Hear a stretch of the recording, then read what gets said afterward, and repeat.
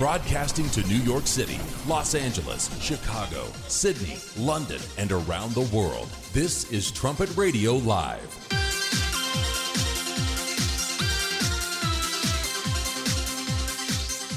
Thanks for joining us here on Trumpet Radio Live, 101.3 KPCG, and we're online, kpcg.fm and thetrumpet.com. Coming up on this Thursday edition, a look at a few interesting headlines, also the Trumpet Daily Radio Show, and thetrumpet.com. We'll take a look at what is on those platforms today. Interesting note from history, and why do people lose their jobs, and what do employers look for when hiring? We'll take a look at that and more coming up on this Thursday edition of Trumpet Radio Live on 101.3 KPCG.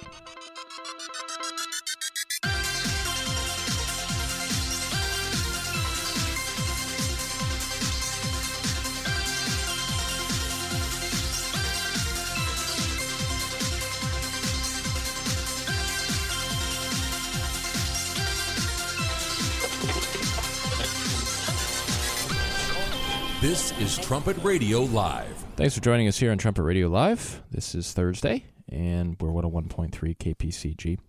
You can follow us on Twitter if you'd like to at KPCG.FM. Any emails you'd like to send those to comments at kpcg.fm. Dwight Falk, Grant Turgeon here today with you. I was asking you right before we went on the air, Grant, if you ever heard of the Wofford Terriers. It's a college team, basketball team. And the only reason I asked is because they pulled off a stunner Wednesday evening. They beat the number 5 ranked North Carolina Tar Heels. Everybody knows North Carolina Tar Heels, 79-75, and it was at the Dean Smith Center, which is North Carolina's home court. And the win was Wofford's first ever against a team ranked in the top 25. I always like the upset, unless it's against one of my favorite teams. But in this case, how exciting is that? You're the kind of a smaller school. You're not on the map, so to speak, as far as the top teams. And here you go beat number 5 team. They've won so many national championships there at North Carolina, and here comes Wofford. Look out for the Terriers. That's the beauty of sports. You have the glorious feeling of victory on the one side, and then probably almost a total meltdown in North Carolina right now, wondering what's wrong with their awesome team for losing a game like that.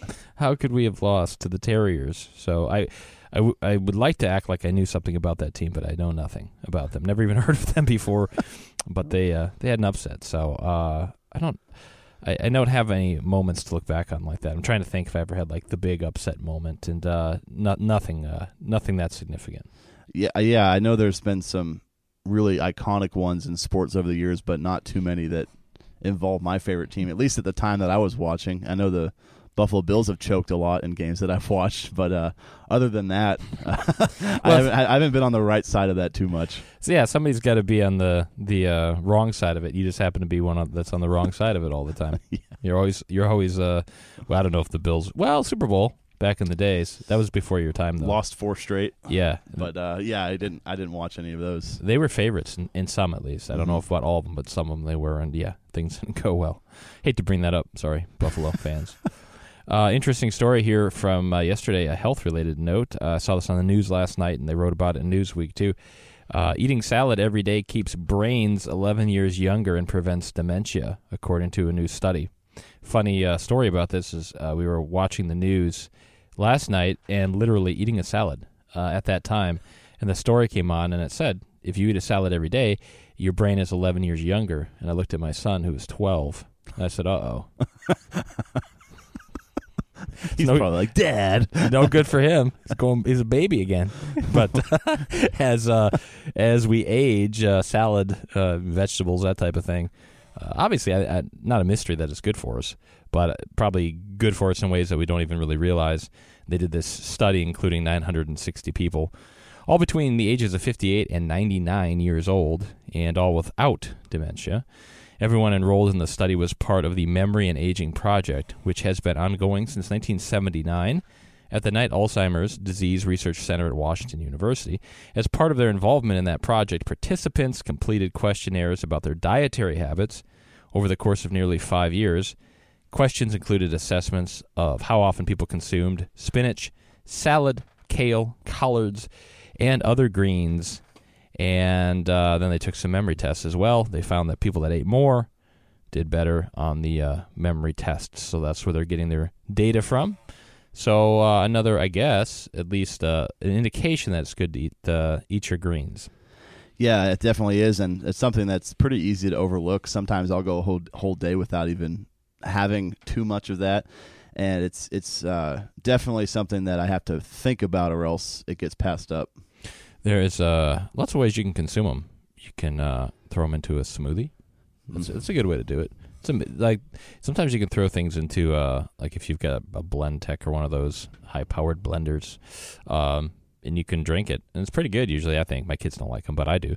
And when you look at what's all gone in there, you think, wow, I don't know that I would have sat down and eaten that whole bowl of that stuff. But when you blend it up, it was pretty good. So however you like to consume them, vegetables are essential. And but like you said, in the modern diet, you do have to make an effort.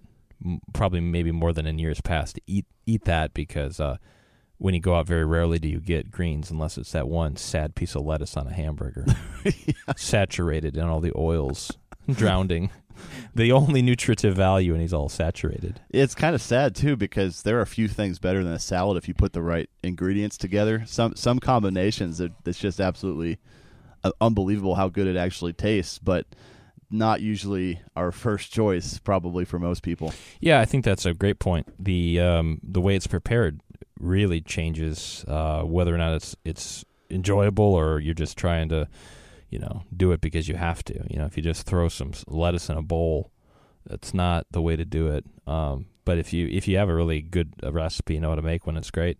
When I was a single man, I tried throwing it in a bowl, and it was terrible. But thankfully, my wife knows how to make really good salads. But it is amazing the difference. You can't just throw. It can be all these same ingredients, but you got to put it together the right way, or else it's not going to work. And I think when maybe people think about salads in a negative way, or vegetables, it's because it's just not prepared great, and so it is a little laborious to eat that. Yeah, you could toss a couple of different types of meats on a salad. There are like more rare things like mushrooms, even, or like guacamole, or I guess you'd say avocados before it's blended up. Yep. So some things like that, if you have a good combination, it's actually a lot better than probably what we're usually experiencing. Do you like avocados? Yeah, I think they're pretty good. Yeah, I like them I'm too. not obsessed like some are, but I do like them. I think they're really, really good. And my son doesn't like them, which is funny to me. He doesn't want to eat them. I think, well, it's like gold. Tell him it's good for your brain. Yeah. So I was telling him, I said, look, if you don't eat them, I'm going to be smarter than you. So if they're going directly to my brain, then you won't be smart as I am. I think they're delicious. But that's just the way it goes. There are some things that other people love, and I just can't. In particular, certain types of melons I don't want. I'm not interested, but people love them. It's just it's funny how, I don't know, we're all a little different that way. Yeah, some people, they don't really mind if a salad, for example, is savory or sweet. They would have it either way, and there are different types of foods that I think should just stay in one category and not necessarily do too much crossing over. It sounds like you're pretty good at trolling your son into doing things that he should do. That's actually a really good idea. Well, just facts of life, But yeah, that's true. Some people are they're very much to their food. Yeah. You stay with your item, and others just want a multicultural plate. Bring it all together into one thing. But I prefer, I think, a little more of the separation, and then I will decide what comes together. Exactly. Don't just put it all in one thing. But different preferences there. Here's a story that's a little disturbing but pretty interesting. It's from USA Today. Anti-Semitism is still alive in Germany, they say, as Jews face disturbing discrimination, and kind of for sort of an interesting reason here. It says Chancellor Angela Merkel's decision in 2015 to open the nation's borders to 1 million mostly Muslim refugees has created a double threat for Germany's roughly 120,000 Jews.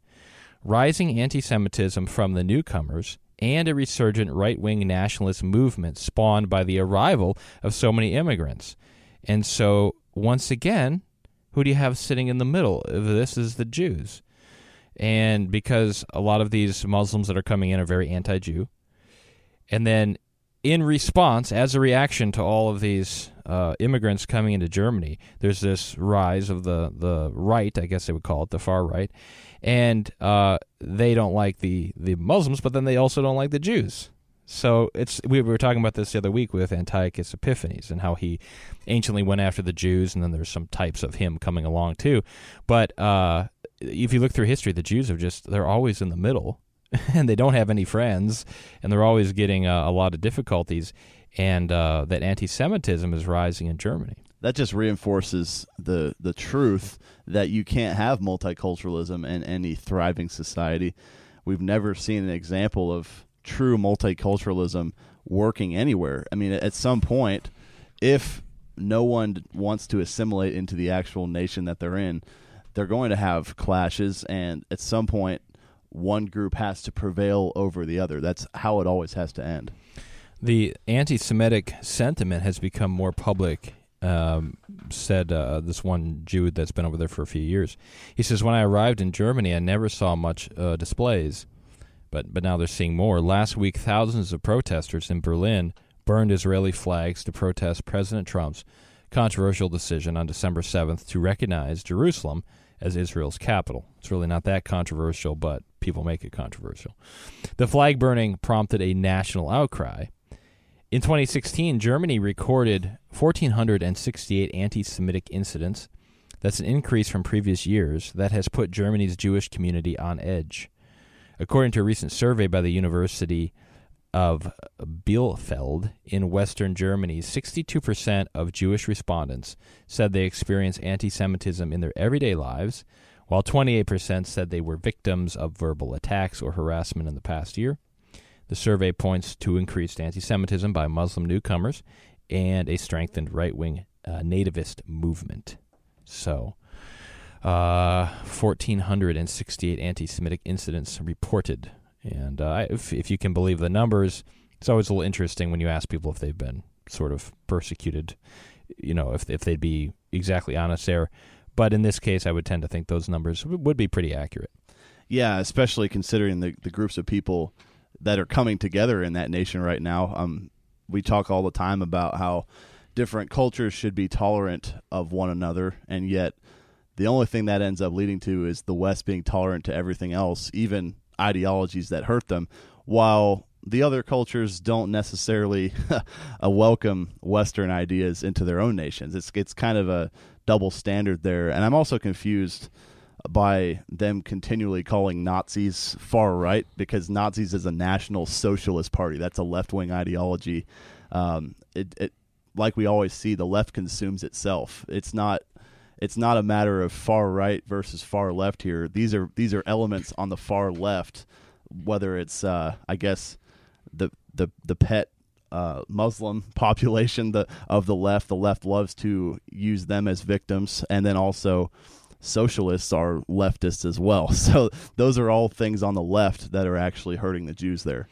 Yeah, it's coming at them from different directions for sure. So that's 120,000 Jews living in Germany, and they feel that things are getting more disturbing for them. I do remember a couple of years ago, it seems like it was, where there were more protests happening regularly there across Europe against the Jews. It was sort of a Palestinian versus Jewish thing. And a lot of the Jews were getting out of Europe and trying to go back to Israel or go someplace where they felt safer. That's kind of dropped off the radar a little bit as far as some of those reports. But again, now with President Trump coming out and saying that the U.S. Embassy should be there in the capital of Israel, which is Jerusalem, it's just not that him saying that should be cause for any issue, but it's just another excuse to come out and protest the Jews, which a lot of people want to do anyway, and it just gives them a good excuse to do so. Right. I think that announcement and a lot of these other actions or these events in the news seem to reawaken hostilities in Muslims or neo-Nazis or whatever it might be. Maybe for the most part they go about their everyday lives, but when something controversial comes up, those are not necessarily the groups of people that you want nearby you, because they do seem to take out their anger through violence. Speaking of protesters and professional protesters, I saw a story today that some protesters, they're planning out what they'll protest in the eventuality that it happens. For example, if if Mueller gets fired from the Trump-Russia investigation, they're already like making their signs and getting ready and storing up hot chocolate. That was one of their other things, so they'll have something to drink, I guess. So, these movements and these protests very rarely are spontaneous. The media would have you believe that everyone just showed up with a sign. They're all the same, like, slogans, they're already planning. So they probably have a list of things like, okay, if this happens, if this happens, if this happens, then we've got our signs ready. So they're planning their protests already. There have been stories like that where I think it was even whenever Neil Gorsuch got nominated to the Supreme Court, they were already mass printing signs, and all the signs said the same thing. So there have been stories like that just show some people make a life out of protesting things and stirring up some disruption over things that really aren't that controversial. I mean, Robert Mueller probably should have been fired a long time ago just because of the fact that every single investigator he hires is a Democratic donor. How is that even possible? Why would you have such a left-leaning investigation of a Republican president? Obviously, there's something wrong there, and Attorney General Jeff Sessions could fire him any time. It probably should have already happened. Well, if it happens, then they've got their signs ready. So they're already prepping. Make sure you stop and check out thetrumpet.com. Today, top story is from Kieran Underwood. Subprime loans make a comeback. And in this case, it's talking a lot about automobiles. Most economists will breathe a big sigh of relief, confident that auto loans, while bad, are too small to cause a catastrophe alone. Losses can be absorbed, they say. That's why comparing subprime auto loans to mortgages misses the point. It's not an economy-busting crisis in waiting, said one writer. It's a personal crisis instead. Lots of individuals will suffer terribly, but not enough to add up to a meltdown. So if they're looking at well, that's what they think anyway. I don't know if that would be totally true, but people could get into a lot of difficulty with some of these subprime car loans, and they'll give you a car, even if you don't qualify in some cases, and even if you do, they'll let you walk out of there for nothing. But 72 months, 0% interest, all of that. So. The car prices are getting more and more expensive, and like we talked about yesterday, I think the average debt on the car loans is like $29,000 per family as an average, and so it's even rare to see a family with just one car. Usually it's multiple, and they're typically pretty decent vehicles. That is really a difficult, really a life-changing part of some people's budgets is a car payment. I was put in a difficult situation a few years ago and had to get one, unfortunately, and it does make a difference in the budget, that's for sure. And it's one of those things where you just want to pay it off as fast as possible. But the thing is, in the moment, it can be pretty difficult, especially when they're trying to entice you like this, to avoid getting a car payment. I didn't do it out of them tempting me. It was more of out of necessity on my part. But a lot of people probably get lured into the trap and then realize, oh, maybe we couldn't afford this, and now we're just sinking deeper into debt. Yeah, those payments extend out a long, long time, and then of course if you have some sort of a problem come up, a job loss or some other emergency, you've got that big, a lot of times a big payment sitting there. So that's an interesting thing to look at. There's so many car commercials on TV. I think it's what keeps the TV stations on the air. It's having all the car commercials, and it's just funny how I remember being a kid and them selling, brand new cars for $10,000 or sometimes even less, brand new. And now they talk about, come in and buy this truck, and the incentives that will give you equals $11,000, of value. So if they're willing to do that, if that's honest, I don't know, how much is the vehicle costing? Because if they're willing to throw $11,000 of incentives your way, those trucks are going to be $40,000-$50,000 maybe. Yeah, very true. They do have to get pretty creative now. I mean, especially because most people do know that the vehicle depreciates by about half by the time you drive it off the lot. People are probably thinking maybe we should go toward a used vehicle since it's going to depreciate so fast anyway. You have to be creative if you're in charge of a car lot to sell these new vehicles. Yeah, what I've read, I think it's pretty solid economic advice for people, long term if you can do it, is they say people that do pretty well financially and are pretty smart with their money, They'll pay in cash if they can. Of course, it's not always easy. And they'll typically buy a pretty nice car that's a couple of years old. And it's already, it's depreciated, probably its most. And then they'll go in and buy that with cash. So not everybody's in that situation to do that, but it's an ideal to maybe aspire to. And, what a great feeling that would be to go in and buy a nice car that's dependable and walk out of there with no payments. That'd be awesome. Exactly. That's what Dave Ramsey advises too. Like, if possible, if it's anywhere within the realm of possibility, get a new car when you already have all the money for it. And then you can just buy it up front. Like you said, avoid the payments. Know that you actually saved up and took your time and made sure it was a wise purchase instead of diving into something that then turns out to be pretty unaffordable. Yeah. You don't want to get underwater, as they say. Are you underwater in your car payment? Well, just buy a new one. We'll solve it. We'll buy your old one, and we'll sell you a new one. And that actually sounds really convincing, even though it makes no sense at all. It's kicking the can down the road is what it is. Right. In personal finance, where you're like, well, this seems like a good thing, but you still owe the money on it. So anyway, interesting article there at thetrumpet.com. Subprime loans making a comeback. Also, really great write-up. Check out from the editor, Gerald Fleury, Deep Division over Israel. It was a Trumpet brief sent out yesterday. If you don't have the Trumpet brief, sign up for those. They're free. They come to your email inbox. Or you can get it there at the Trumpet. The hostility against the Bible and the hostility toward the Jews and their presence in Jerusalem are closely related, and they come from fundamentally the same source. So you're going to hear a lot in the news about Jerusalem and Israel. I guess you always do. And but it's getting even more heated because of the recent announcement that the U.S. Embassy would move there to Jerusalem. So make sure you look at that editorial there from Trumpet Editor-in-Chief Gerald Fleury. Deep division over Israel gets back to the point of where all that hostility comes from, because it could be kind of confusing to look at and say, well, why does so many people upset about this? But when you get back to where the hostility is coming from, then it really opens up your understanding. This is really a hot-button issue on the world stage, and you hear so many things that critics of Israel say, like somehow it's a genocidal apartheid state, which, I mean, it's so far from truth, you have to wonder where that idea even came from.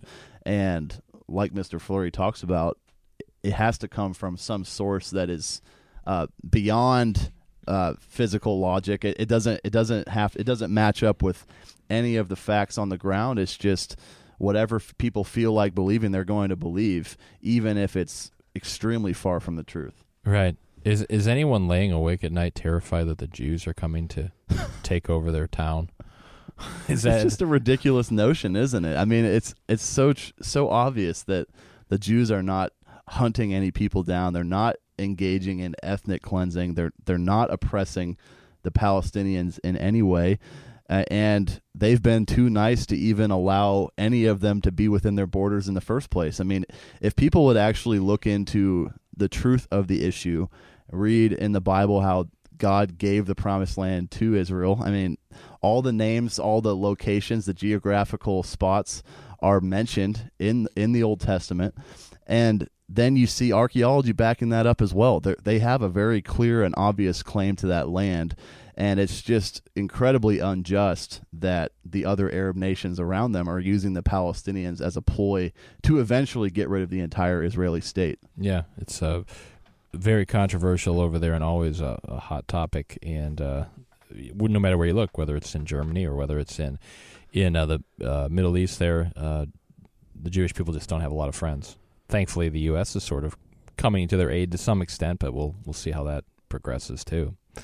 The Trumpet Daily Radio Show today, check that out with your host, Stephen Fleury. Talked a fair bit about how the mainstream media, left-leaning media, but that's most all of them, they're just having a meltdown, an absolute meltdown about the President Trump's tax plan. For example, House Speaker Paul Ryan appeared on NBC's Today Show on Wednesday to discuss the Republican tax bill and the impact it will have on workers, leading host Savannah Guthrie to ask him if he was living in a fantasy world. Because if you want the real take on the street, you go to the network bigwigs. They got their finger on the pulse. Guthrie expressed skepticism that the bill would lead to higher pay for workers, and to buttress her point, she quoted former New York Mayor Michael Bloomberg. He said CEOs aren't willing aren't waiting on a tax cut to jumpstart the economy, a favorite phrase of politicians who have never run a company, or hand out raises. It's pure fantasy to think that the tax bill will lead to significantly higher wages and growth. And then Guthrie asked Ryan, I'll ask you plainly, are you living in a fantasy world? Now, never mind the fact that President Trump has run many businesses. That's exactly what I was going to say. I don't know how many Savannah Guthrie's run. She has no practical experience to draw on, that's for sure. And then AT&T immediately is giving out $1,000 bonuses to employees. 200,000 of them, I believe. Yeah. 200,000 employees getting a $1,000 bonus each. That's a lot of money, and they specifically made a statement that it's because of the new tax bill. CNN.com reported that Wells Fargo and Fifth Third Bancorp said they plan to hike their company-wide minimum wages to $15 an hour. Other firms, including Comcast and AT&T, promised $1,000 bonuses. Fox News has a story about Senator John Manchin, who's a Democrat, on Wednesday, struggled to explain his opposition to the Republican tax overhaul, conceding in a local radio interview that, in fact, it does contain some good things and it would probably benefit his state.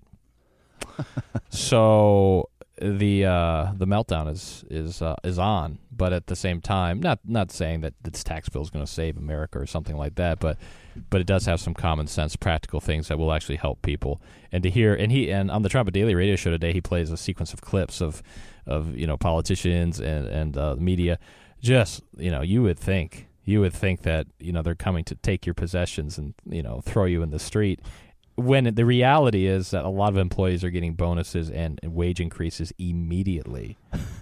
I mean, you talk about who's telling the truth and who's lying here. I mean, they almost can't help but eventually say, like, yeah, actually, these things will probably help somewhat. The results speak for themselves. I mean, that should end the discussion right there. But the Democrats and the left-wing media are just lying repeatedly about this bill, and you can see the effects of that in just the fact that more than half the country seems unfavorable toward it, even though nearly all of those people who are even unfavorable toward it are going to receive tax cuts. They're immediately going to start getting more money in their bank accounts from each of their paychecks because of this tax plan. It's just, I mean, there's so much fake news about it that I guess people just don't even know what the facts are anymore.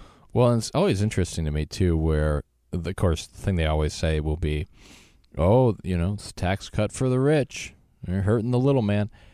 If you're working for somebody, which most people are, and your boss all of a sudden has more money, I'm okay with that because there's a chance that it's coming down the hill exactly. that I might get a little more. You know what I mean? Like, they're trying to make it. I don't know if you remember the cartoon from years ago, DuckTales.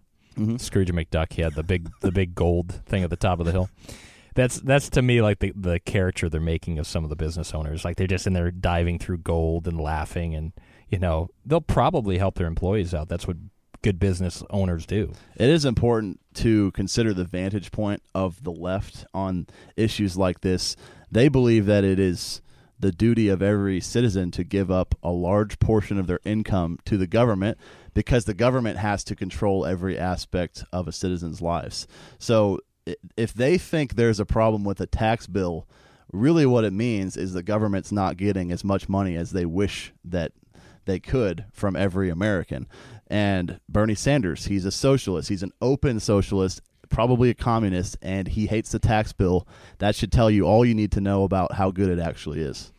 Even if with say the healthcare stuff that came out, and you really look at what it's done to a lot of people, they make it out like, well, everyone's going to lose their coverage and so forth. But it really took a lot of people that are middle class, lower middle class, and it puts you in a really precarious situation where you have to pay for a lot of insurance that you can't afford. And what it does is it has the potential to push people down into the, I guess the lower class level. And then what are you relying upon? The government. Mm-hmm. Just pushing everybody down into that pit to where you have to rely on them, and then they can control more of your life. Again, take a look at the socialist nations that people are running from with their shirts on their backs if they have one.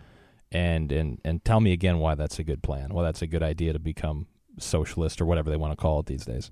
Exactly. And it does seem like the left is trying to prosper on the greed and the jealousy that regular people might have toward the rich. all of us would love to be rich, I'm sure, but why is it that we have to actively hurt rich people? How does that actually help anybody else? I mean, so much of their argument is based on just spite toward the rich. Many of these people who are making that argument too are rich. I mean, they're going to be hurt by opposing a tax cut like this as well. So it is a bit baffling why they would make arguments like that, and why so many people would fall for it, when if you are trying to live the American dream and you're trying to make a success of your life, you would love to have the opportunity to at least become a millionaire or a billionaire if that was your pursuit. You don't want the government to then take 80 or 90% of it in taxes. That just kills all your ambition to even be a success. Well, businesses will just go somewhere else. They'll just do their business somewhere else. They're not going to stay and pay that type of, a higher tax. But I think it's interesting too, just the even the reporting, like with this example here of Paul Ryan being asked, "Are you living in a fantasy world?" That's not a question that has anything to do with the actual topic. It's an accusation. How do you do? No, I'm not living in a fantasy world. I've seen this happen many times. I was watching one of the network news shows the other night, and I've seen this over months. The president will be there. He'll be giving some sort of a press conference, and it's over, and he's kind of walking out, and then the reporter from that network will yell some sort of just inflammatory question at him, and that's their report. They'll yell something like, "Are you living in a fantasy world?" How about asking something like, finding one particular thing and saying, "Okay, how is this going to help people in the middle class? Can you give me some specifics?" Like that's a legitimate journalistic question that then he could answer, or if he didn't have an answer, I think it'd be pretty clear. But to ask somebody, "Are you living in a fantasy world?" How is that journalism? That's just an inflammatory accusation couched as a question, and that I think we're seeing that on a lot of these networks, and no wonder it turns people off. Did you hear how Paul Ryan responded to that? No. Yeah, I have to wonder that as well, because I mean that's such a rude, just a really disrespectful question to ask. I mean, he should be asking her, "Are you a left-wing hack?" Because that's clearly what she has exposed herself as. Well, you have one guy who's a politician, which doesn't necessarily mean good things, but nevertheless, they're actually involved in like the machinery of how things are happening. And then on the other hand, you have a journalist who probably doesn't know too much about the topic anyway. So for one to ask the other, "Are you living in a fantasy world?" I don't know. That'd be like an average citizen asking an astronaut something about the space program, being like, "What, are you living in a fantasy world?" Well, how would you even know what to ask them? They're clearly doing something that you're not really aware of how it works. No, I'm just living in outer space. Yeah. Thank you very much. I'm in outer space. I'm going to go to the moon. Are you living in a fantasy world? No, we can actually do that. We can go to the moon. So anyway, some pretty bad reporting there, and it's really highlighted there on the Trumpet Daily Radio Show, and really make sure you listen to that today. Great program. Also, he talks about the benefits of getting essential sleep. That's a major issue today, lack of sleep, and it's a lot of health problems. Most of the health problems people run into later in life get back to lack of sleep. And then, of course, diet and exercise, too. But not getting enough sleep is a huge problem for the body. Probably, if you had to pinpoint one of the maybe the most important health factors, it would have to be the amount of sleep you get. We all know how it feels when we tossed and turned all night, couldn't get the required or recommended amount of sleep. That makes more of a difference than not drinking enough water, not exercising enough, not eating right. I always feel the worst from simply just not sleeping as much as I should. Yeah, and those things all kind of tie together too. If like say the diet gets way off, then it affects the sleep. Like it's all it's all contingent. But anyway, some really good information there. Today is the 21st of December. This is usually the shortest day of the year, and sometimes regarded as the first day of winter.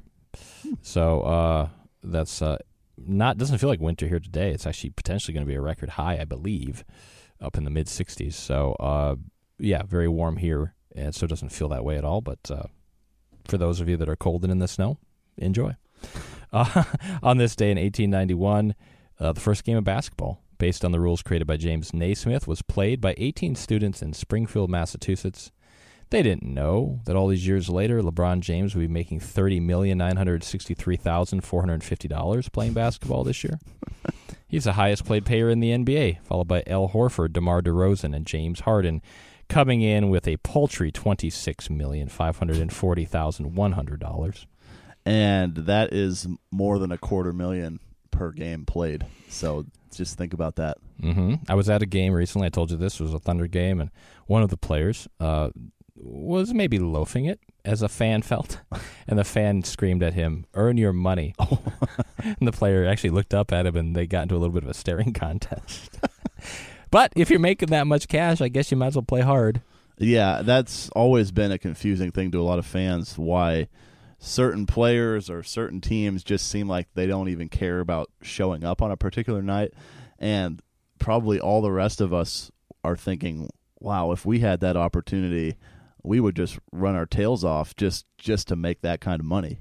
Yeah, I always think, hey, look, if there's a player that's not being particularly productive in a game, can I sub in? Because I can do just as poorly. Right. And I'll just take the salary for that one game, can I, or part of the game, and when I come back, I'd like them to hand me a briefcase with cash, and I'll just walk out the door. If the other guy didn't score any points, I'm not going to. So right. What's the difference? Got to hide me on defense. Yeah, I mean, it's just that amount of money. It's like it would take the average person 5-6 years to make that. I mean, almost for most of us. And so it's kind of insulting to see them not try as hard as they should at all times. I mean, it doesn't matter if you're playing a really bad team or there's no one in the stands. I mean, you're still getting paid a lot of money to play. I'm not saying they should make less. I have nothing against people who get rich doing whatever they're doing, but at least try to earn it. And that's not even, these numbers don't even show like their endorsement deals, which is where they're going to make the majority of their money if they're a really famous player. LeBron James, he's got a bunch of endorsement deals. And so, but even from playing basketball, about $30 million there. Pretty amazing. We're talking this week about Solve Your Money Troubles. It's a free write-up, free booklet at thetrumpet.com. And, it's tax time, getting close to tax time, and, of course, tax cut time. And everyone's talking about the economy. That's always big news. And the first chapter in this book, Solve Your Money Troubles, talks about how to keep your job. Very important. Unemployment's a little bit lower, I guess, depending on the numbers you look at. That's a good sign, but doesn't mean that these principles aren't important. They're always important to get a good job and keep your job. I have a list here of the top 10 reasons people get fired. There are reasons that people do get fired. I thought it was all just injustice and greed on the boss's part. No, well, sometimes it's more than that. Of course, now, sometimes there's just layoffs because a company closes down or something. But this is talking about reasons to get fired. Damaging company property. That's probably going to get you fired. Drug and alcohol possession at work. Being intoxicated or taking drugs in the workplace will interfere with your on-the-job performance, and it's probably illegal as well. Those first 2 points are probably connected in many cases, too. Oh, sure, yeah. Another reason people get fired is falsifying company records. It's unethical, and it could result in long-term legal or performance problems for the company. Don't falsify the records. I don't know, a lot of people probably don't even touch company records, so that's fine. But those who do, don't falsify them. People get fired for insubordination. They say you don't have to say yes to all requests or always agree with your manager. However, a refusal to obey orders, obstructionist behavior, or contentious communications can lead to a loss of your job. If you disagree with your manager's requests or policies, they say you should express it politely or get in touch with the company's human resources department for help with mediation.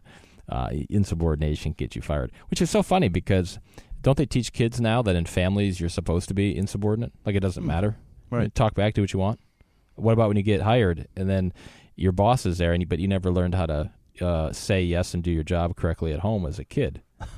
It's something to think about. Those things definitely relate. You can't expect petulant children to grow up to be well-behaved adults. It doesn't correlate. It's not going to be a realistic outcome there. And it does seem like there's been a trend of people who know they're going to quit a job anyway, going out guns blazing, saying everything they ever wanted to say to their boss before they leave.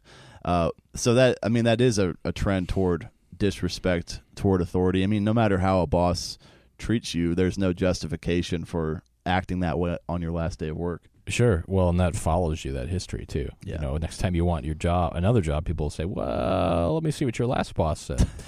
Another reason people get fired is misconduct. There's lots of things that could happen. Stealing, fraud, industrial espionage. I don't even know what that is. Get fired for industrial espionage. Sounds like Russian collusion. It does, yeah. Poor performance. Yeah, if you just can't do your job right, then eventually that's a problem. Stealing. People get caught stealing, and it's illegal, of course. And it's a fireable offense that includes both petty theft, such as a box of pens or a ream of paper, as well as stealing money or larger items. Using company property for personal business, that can get you fired. Taking too much time off, that can get you fired. I worked with a guy one time that never took time off, refused to take time off, and you had to. You know, it was like company policy. You got to take a week a year. And if you didn't, then they would have to pay you for it. He never took any time off, and he worked at the place for, I don't know, it was like 20 years or something. And so finally they said, look, we're not going to pay you for this because it's too much. Because he had, I think, 3 months of vacation stored up. And so they said, you have to take it. They demanded he took it. And he would take a week off and come back for a day, and then take another week off and come back for a day.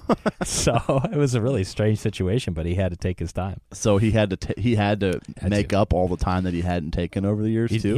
He just had to take the time off, because all of it added up, and either they had to pay him out legally because you got to get paid for the vacation, or he had to take the time off. Right. And he was one of those guys that just didn't want to take time off. And he was always he was getting older, and I think he was a little nervous about maybe losing his job, but he had to. So I felt bad for him because I think he was bored. But can't take too much time off, but sometimes you do need to take some time off. Depends on the company policy. And then finally, violating company policy of some kind. Those are the main reasons people get fired. On the other hand, what do employers look for, according to livecareer.com?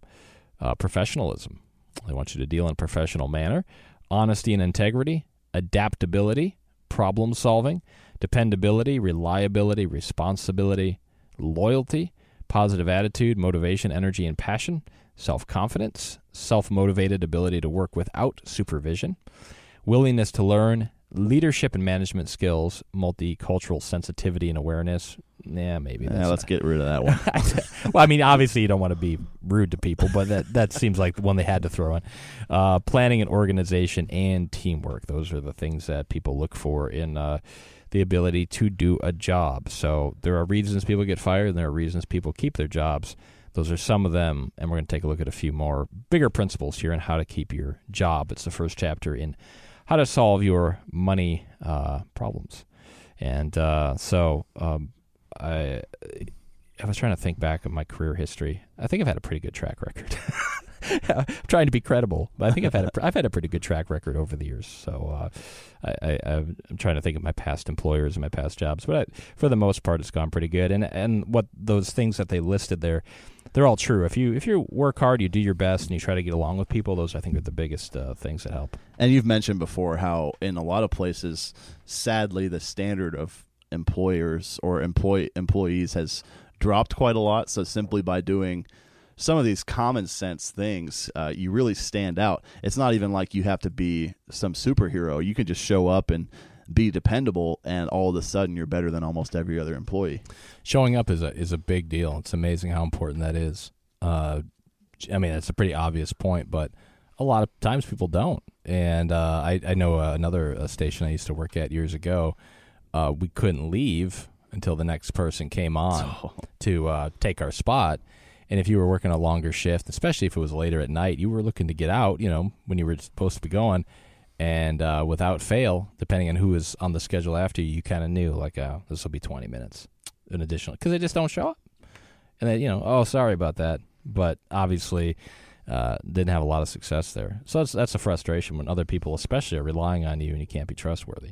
Yeah, I've been to a lot of places, like especially restaurants, where it seems like there's only one waitress in the entire restaurant, or only one cook in the back, and you know that person must be really frustrated by his or her fellow employees there, because you just burden all of the people you're supposed to be on a team with. You're not helping anybody. You're not contributing to the success of your employer. So it is a source of frustration for a lot of people. It's amazing how many times I've personally experienced people hung out to dry by unreliable workmates. You went back there, started cooking with them. Yeah, flip these burgers with yeah, them. you almost feel like you should just hop over the counter and help out because, I mean, what are these other people doing? Why are they not showing up when they're on the schedule to do so? You know, it's funny. I've actually occasionally not done that exactly, but you go to a grocery store or something, and I don't know if they're short on staff or it's just they just don't staff it, but you know, they're checking out the groceries, and then they're trying to check you out and bag them, and they're just kind of fumbling around. And sometimes I'll jump in there and be like, I'll put them in the bag. You know, I'm going to need part of your paycheck, but I mean, I'll put them in the bag for you. I don't do this for free. Sure, I'm not going to do this for free. One of the things about to keep in mind is that God wants people to be happy and to prosper. That's a good basic point to consider. Sometimes people equate Christianity with poverty, some sort of meager existence, and that's not what God desires. Doesn't mean everyone will be the richest person in the world, but He does want us to prosper. Jesus Himself said, "I am come that they might have life, and that they might have it more abundantly." In John 10:10, and then in 3 John 2, the Apostle John said, "I wish above all things that you may prosper and be in health." It is God's desire that we have happy, healthy, and abundant lives. And that's a great point to think about because it isn't, you don't have to wonder like, well, does God want me to be successful in life? He wants everybody to be successful.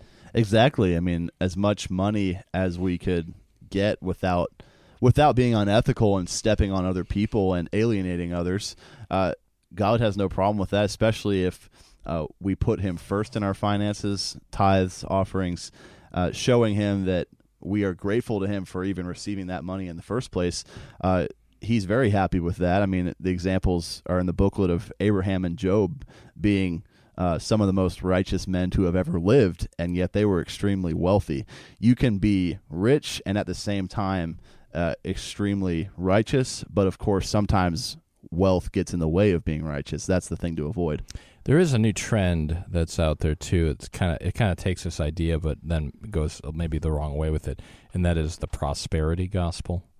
You'll see different televangelists talking about if you send me your money, you'll get all these blessings and that type of thing.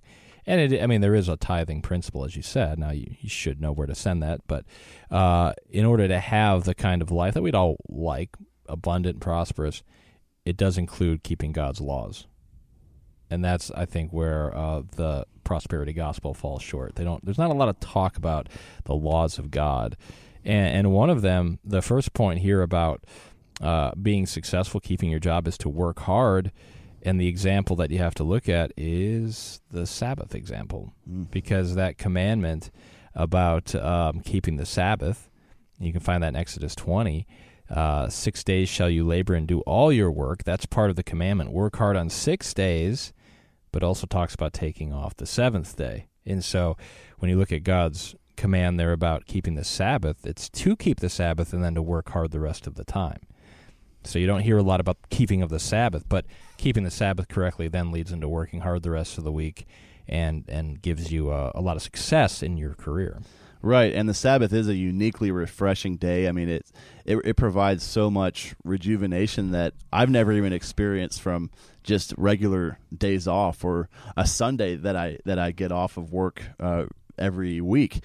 The Sabbath actually is far more refreshing than that, and I wonder how much that could help people's health today. If everyone kept the Sabbath and their minds were completely free of all their other weekly worries and distractions and concerns, I think a lot of people would probably do a lot better health-wise even. Oh, absolutely.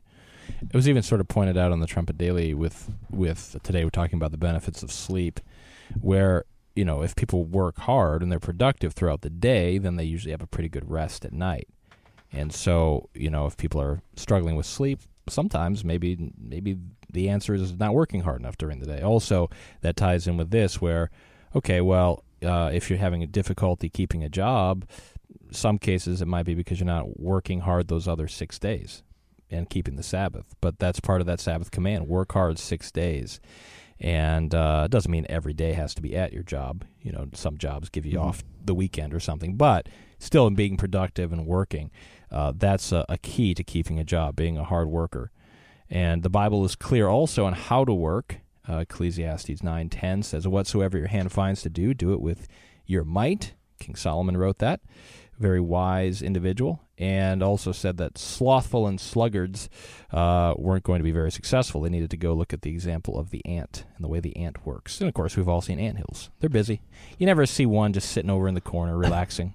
They're always moving about on their lines, carrying things. And they put a lot of us to shame because they don't have to be told to do that. That's just their instinct. They work hard without a boss looking over their shoulder at all times. Definitely, God puts a lot of lessons in nature that we can learn from too. Yeah, absolutely. That's those are always. I mean, anybody that's read that scripture probably thinks about that when they see ants moving about, and then think, "I hope they don't bite me." Those are probably the two things. The Apostle Paul said, "Professing Christians who will not work are worse than unbelievers." That's in 1 Timothy 5. And I mean, there's obviously cases where somebody couldn't because of, a handicap or something. But for the most part, if you're able-bodied, the command is to work. A Christian ought to be diligent, hard worker at whatever type of work it's available to do. And hard work is evidence of a true Christian. And so if you want to have a job and keep a job, you have to work hard at it. Right, and this booklet brings out how Henry Ford said that a lazy person should have the freedom to starve. That's in 2 Thessalonians 3, verse 10 as well. If you don't work, you don't eat. What would happen to our society if we all applied that? If we didn't have the government handing out money to those who make no contribution, we probably wouldn't have nearly the national debt that we do. You wouldn't have people voting based on hatred of the rich. I mean, that's why the left has thrived in some cases just by stirring up enmity toward the rich, and it's just such an obvious point that if you make no contribution, why should you expect to get anything back? The left has cleverly framed it as, well, look, the Republicans are taking health care away from 20 million Americans. They are actually stomping on the poor with this tax plan.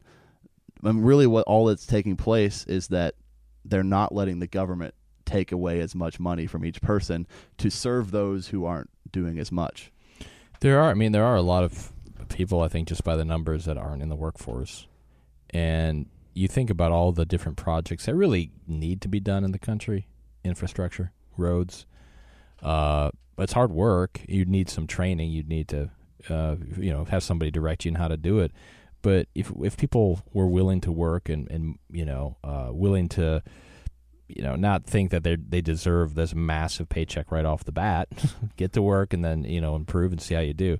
And those people were mobilized and put to work. How much good could you do you think, in the country with road repair, with infrastructure, with all these things that we do see sort of falling apart and dilapidating a little bit? Even just the cities themselves. A lot of inner cities, you look at them, they're run down. They look terrible, and people are sick of living there. Well, what if they beautified it? Mm-hmm. Now that would take working hard and leadership and all of that, but still, just that principle of working hard, having a mind to work. What could you do in this country? You could do a lot. We could definitely do away with the sense of entitlement that so many people have, and then get those people to work because they're going to be happy that way. They're going to feel fulfilled by contributing to a worthwhile cause. It does seem like a lot of the people who complain the most are the ones who feel like they deserve things that they're not willing to work for.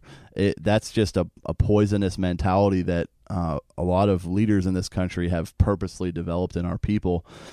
We have to be working hard, or else happiness doesn't result. If you just have the whole day and every single day is free, nothing is accomplished, people like that are not happy. If they're being honest with you, they would tell you they're not happy living that type of lifestyle.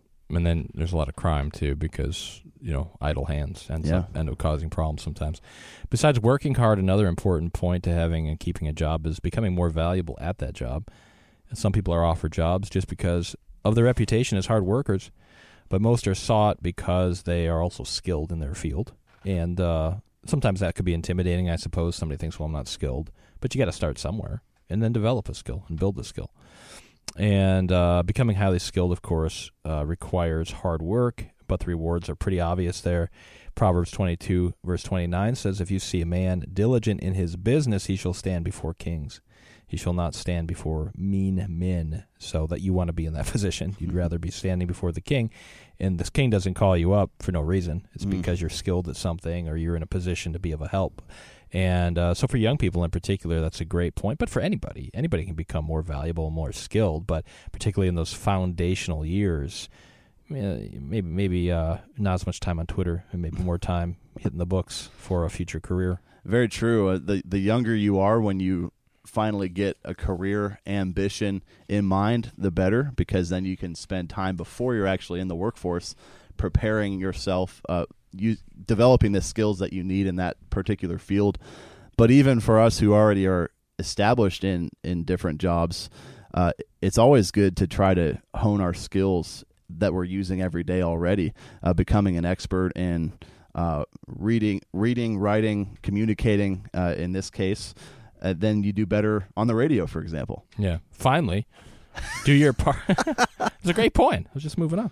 Do your part, and God will do his. That's the third point. After working hard, becoming more valuable, and then just doing your part, God will do his. To give the example of Joseph, we don't have time to go through it, but he obviously, if you read that history, he found himself in jail. He found himself accused of all kinds of things, but he did his part. He trusted God, and God blessed him, where he was very powerful there later in life, second in power, actually, in Egypt. So a lot to look at there, and the point being that when you obey God, nothing can impede ultimate success.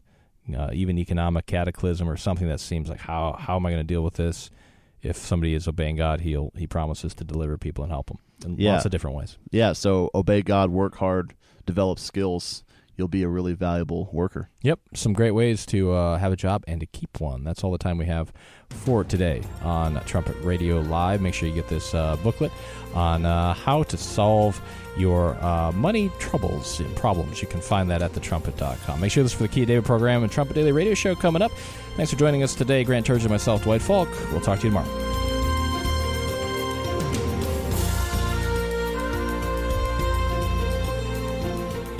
You're listening to Trumpet Radio, 101.3 KPCG.